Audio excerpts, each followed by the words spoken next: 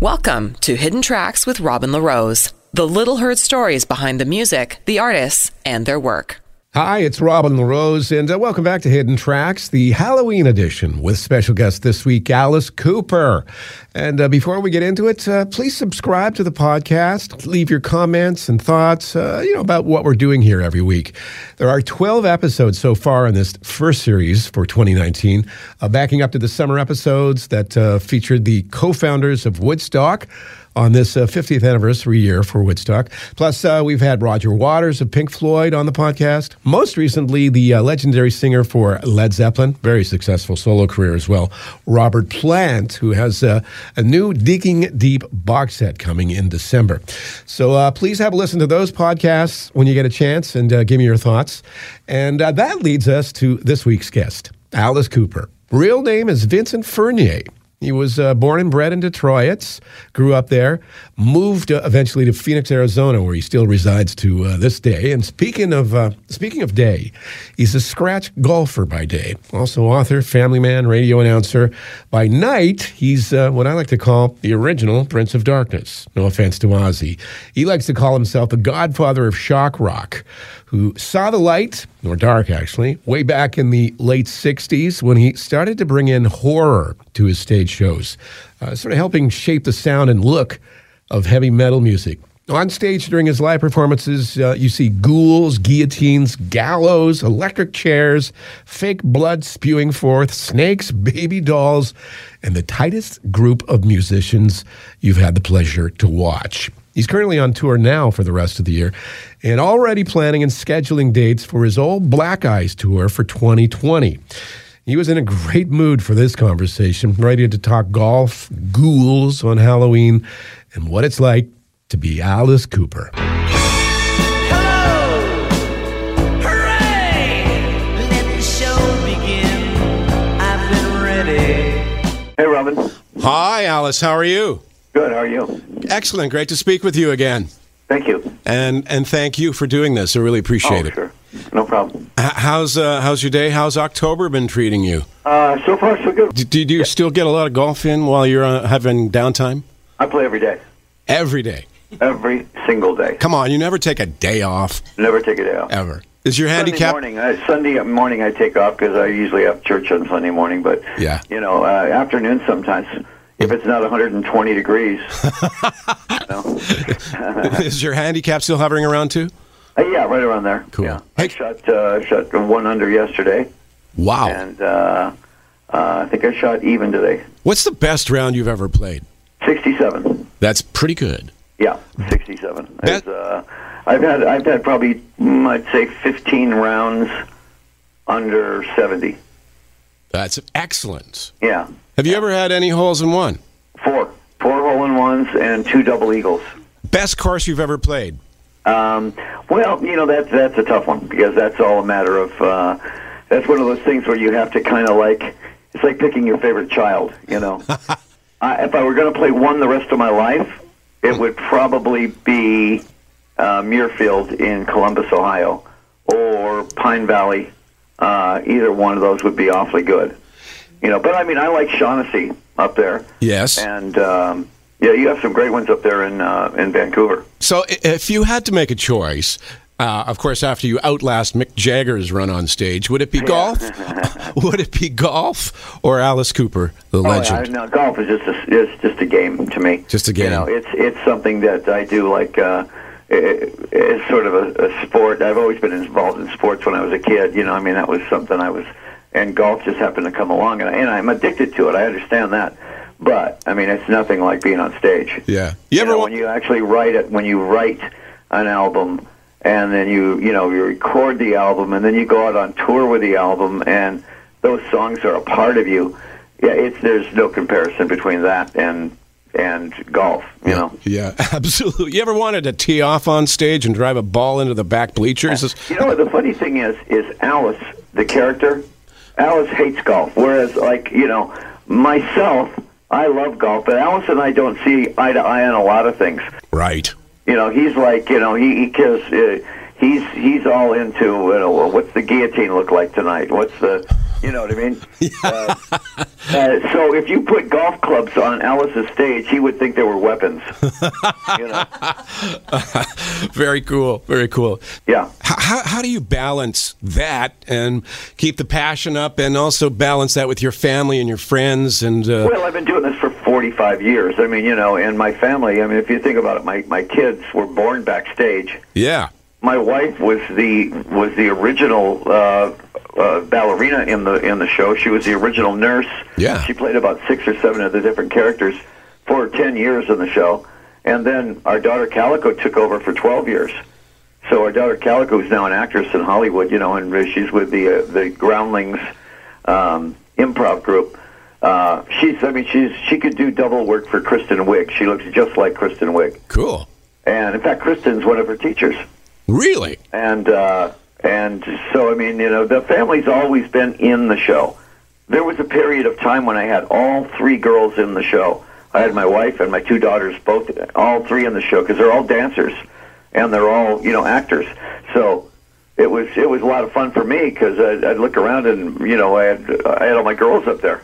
They played Chinese assassins in one part. Chinese assassins. Right. On Halo of Flies, they were like 3 Chinese assassins.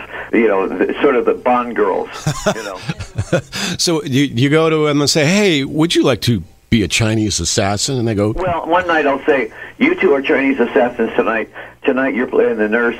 And Sonaro will say, oh, no, I played the nurse last night. Let me play the executioner tonight. And I got a good idea for that. So, I mean, these girls are really good at it. And like you said, when they were 5 years old, they knew how to do the guillotine. You know. That's so funny. That's so funny. Hey, I know were you in South Dakota the other day? Is this true? Yeah, I was just there the other day. They were opening, a friend of mine, Chuck Brennan, was opening a teen center there. Very much like the teen center that we have in Phoenix that we just opened, The Rock. Right. And what it is, it's really to get kids off the street, to get kids, instead of in gangs. I said it's just as easy to be in a band as it is in a gang. You know, Yeah. I mean, why don't you put your 9mm down and I'll give you a Fender guitar. Exactly. You know, and so you're trying to push them in a different direction. You know, it's so easy for kids to get wrapped up in, you know, in the whole gangster lifestyle. You know, and really there's only one way out there. You're either going to go to jail or you're going to be dead. Exactly. So I said, why not learn to play drums, bass, guitar, put a band together? I said, very rarely do bands end up in jail or dead. Yeah. There's a few I would like to see in jail or dead. I'm a boy and I'm a man. I'm 18 and I don't know what I want. 18, I just don't know what I want. Kudos to you. High five, Alice, on this. This is very, very cool of you to do. And I know you've been doing it for years and years Well, and about years. 14 years. Yeah. Yeah, we've been doing it for about 14 years. And you know, I mean, I like to think that there's kids out there now that have got different vocations rather than being dead. Yeah, you know? exactly. And yeah, not a great vocation being dead. Hey, I know School's Out celebrated its 5th anniversary this past summer. Again, a high five on you for that. That's pretty incredible, huh? Well, you know, you get one of those songs. You know, I think every band gets one song that they are going to be associated with forever. You know, the Stones, Satisfaction. When I think of the Stones, I think Satisfaction. That's their song. Yeah. The Who, My Generation. You know, Alice Cooper will always be School's Out. You know, it doesn't matter if you write a better song or it's just that song is associated with you forever. And that's great. I don't mind having that. That's every time a kid turns 15 and it's summer vacation, that's his song.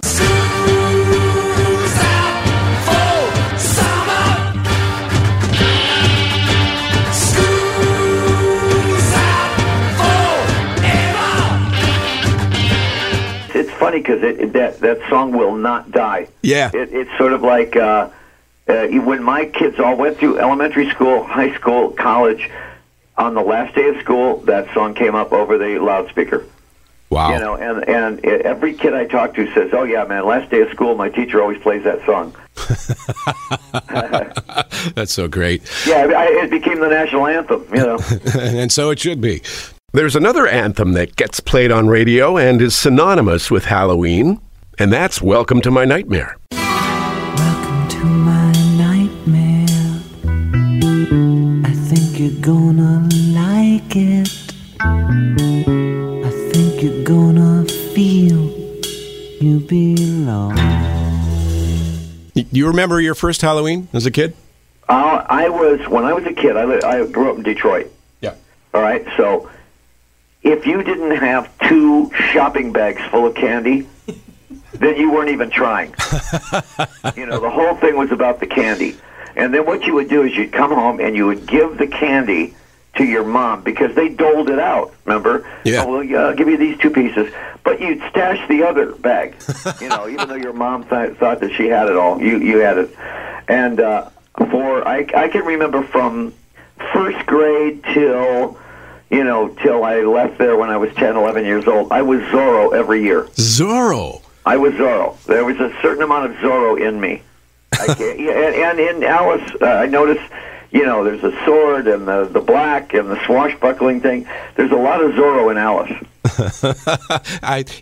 And a little bit in your alter ego as well by day. Yeah, that's what it's like, when I see Alice on stage, all black, and he's got, actually, the sword I use on stage is Errol Flynn's sword. The actual sword that he used in Captain Blood. Wow. And The Adventures of Don Juan. The dueling sword he has is the one I use. That's impressive. Yeah, that's cool. Very impressive. What's most inspiring for you? Well, inspiring in music, I wish that more bands, young bands, were not so wimpy. It seems like all the young bands are afraid to be rock stars. I look at these bands and I go, okay, here's the hottest new band. There's 5 guys, they're wearing corduroys and golf shirts, and they have short hair, and they look like every kid in the mall, and they have an accordion in the band. That's not rock. I want the new Guns N' Roses. I want the new Aerosmith. I want the new Foo Fighters. That's what rock and roll is kids playing music with attitude, not with just like, I just hate to think of it as being so dull. Rock needs to be rock. Elmo, Mr. Nice Guy, they say. He's sick, he's a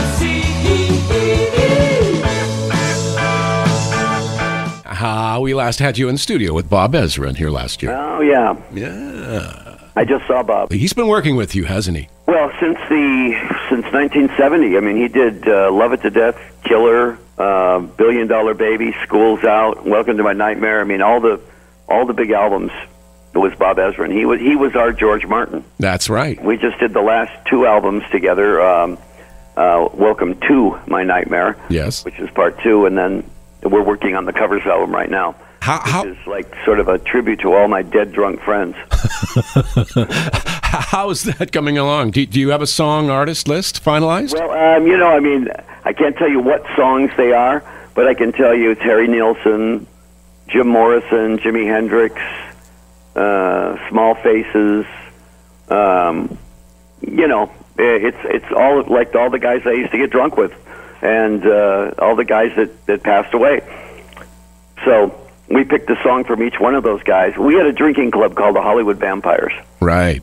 And it was literally guys that got every night, we drank until last man standing. And basically, there's only 3 of us left, and that's Bernie Taupin, Mickey Dolenz, and me. Wow.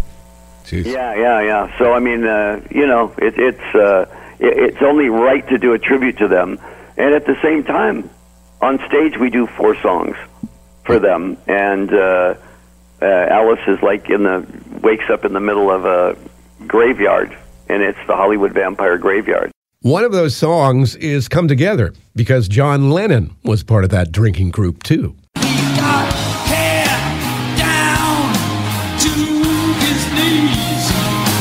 Got to be a joker, he just do what he please. It's a nice tip of the top hat to those guys in the club. Yeah, and at the same time, it has validity because they really are guys that I drank with. So there was a personal relationship with each one of those guys. So would it be safe to say maybe one night you were out with the Vampires and it got crazy and went sideways, and perhaps maybe one and only person you could rely on would be Shep Gordon? Shep, was not a vampire. No. He was a loner. No, he was, when we went out, it was basically, the club was basically guys that were on tour, that had toured, and we all had, a lot in common because we had all played the same venues, we'd all done the same studios, and we just felt comfortable together.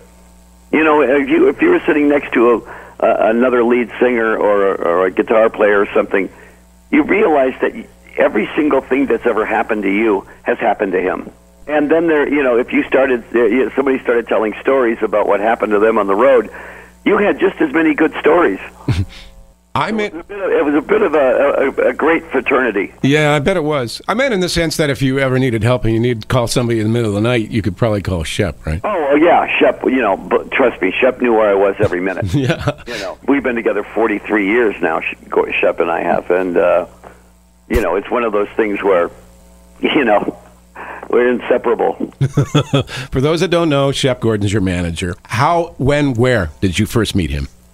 Well, that's the interesting thing. We were a starving band in Los Angeles, and we had finally come to the very lowest point where we had been turned down by every single record company, and because we were just too weird for them. They wanted the next Crosby, Stills, and Nash, and they were getting us. And so we were living in Watts, California. Wow. In the basement of the Chambers Brothers' house. During the riots. Oh, my God. So, we couldn't even put our heads up, to look outside. There's a tank on the front door. And the only guy that was the common denominator was Jimi Hendrix. Jimmy was good friends with, the Chambers Brothers, and he was also good friends with Shep Gordon, who was this young guy that lived in L.A. and, sort of a young, fast-talking New York guy. Finally, Jimmy said to Shep, he says, you should be a manager.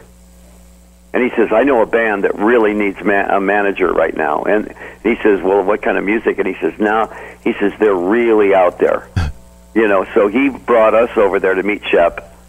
And the very next day, Shep became our manager. And the very next day, Frank Zappa decided he was going to put us on his label. So everything happened in 2 days. Wow. Years and years of waiting and playing and trying to get that break, and then in 2 days, everything happened. We were being recorded by Zappa now. Shep was our manager.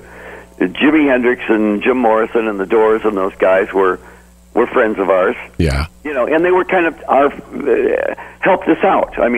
They saw the fact that we had something that was different, and they kind of really pushed us more than they would push anybody else.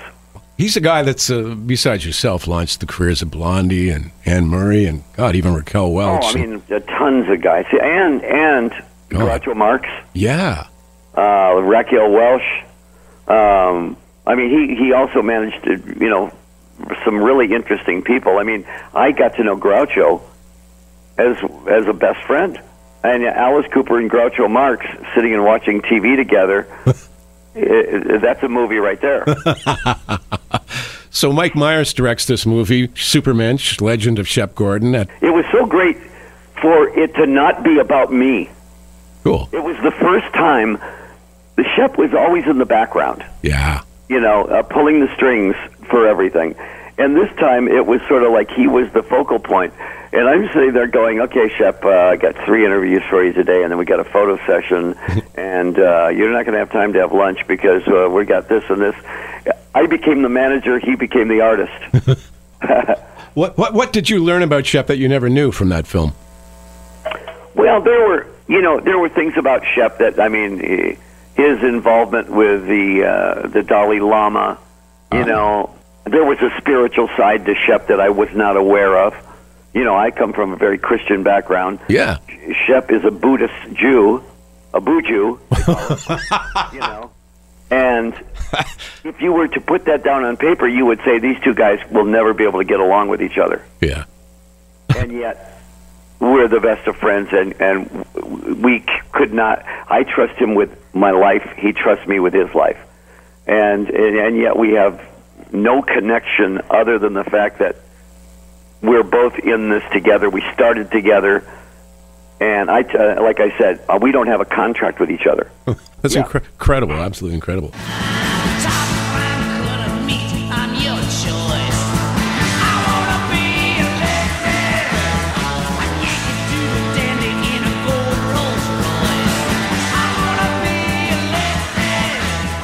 Your band is so freaking tight. It's just amazing. That's the great thing about it. And to me, that is the part that is just so great. Yeah, they're hand-picked guys. Mm-hmm. You know, everybody in that band is a master at what he does. And they're all best of friends. I have never heard an argument backstage. Wow. I have never heard anybody yell at anybody for anything. And all I ever hear is laughing. And then you get on stage, and these guys just nail it every single night, you know. And, I mean, even on nights off, you know, when you're kind of thinking, well, I'm going to get out by myself and go have a steak, that's impossible. You know, it's sort of like being in a family where there's no such thing as going out by yourself. You know, they all, if you're going to go to a movie, if I say I'm going to go to a movie tonight, well, that means me and 12 people. Yeah. You know, and since I'm dad, it's like I take everybody to the movies, and then I take them to dinner in the movies, and it's, you know, it's sort of like you can't separate these people. Yeah, that's so awesome. Absolutely so awesome. Yeah, it really is fun. I've been with bands that go out on tour. It's so weird. And they say, I never even see anybody in the band until we get on stage. Yeah. And I said, really? Are you kidding me? Yeah. You know, I said, this band is inseparable. And these guys say, no, we don't even talk to each other until we get on stage. That's crazy. That's crazy. Yeah, I just don't get it. Yeah, I don't get that either. And, you know, with you guys, it just shows. It shows when you're on stage. It's so tight and you have fun. It's an incredible, cohesive unit. It's amazing. Yeah, it really is. And, you know, I mean, that, of course, you know, before every tour, Bob Ezrin comes in, mm-hmm. and we go through the rehearsal, and he just absolutely goes through it with a fine-tooth comb. And that's why when we go on stage, it's tight, because, I mean, Ezrin is directing it. I did not. He's more than a producer. He's also, you know, really cares about the live versions of the songs, too. I did not know that. Yeah, he's a sort of then he puts it in the hands of Tommy, you know, mm-hmm. Tommy Hendrickson, who is now the sort of the right-hand man after, you know, when he's not there. Mm-hmm. And that's what keeps it tight. If you're coming to this show, be prepared to be absolutely exhausted, because our whole idea is to exhaust the audience. Risen from the dead. Yeah. Absolutely. Alice Cooper, always a pleasure. Thanks a lot, man. Alice Cooper on the Hidden Tracks podcast. I hope you enjoyed that as much as I did. He's a really nice guy. Coming up next week on episode 13, special guests Lindsey Buckingham, ex of Fleetwood Mac, and drummer Mick Fleetwood. See you then. You've been listening to the Hidden Tracks podcast with Robin LaRose. Subscribe to the podcast through iTunes, Google Play, Stitcher, Spotify, and everywhere you find your podcasts.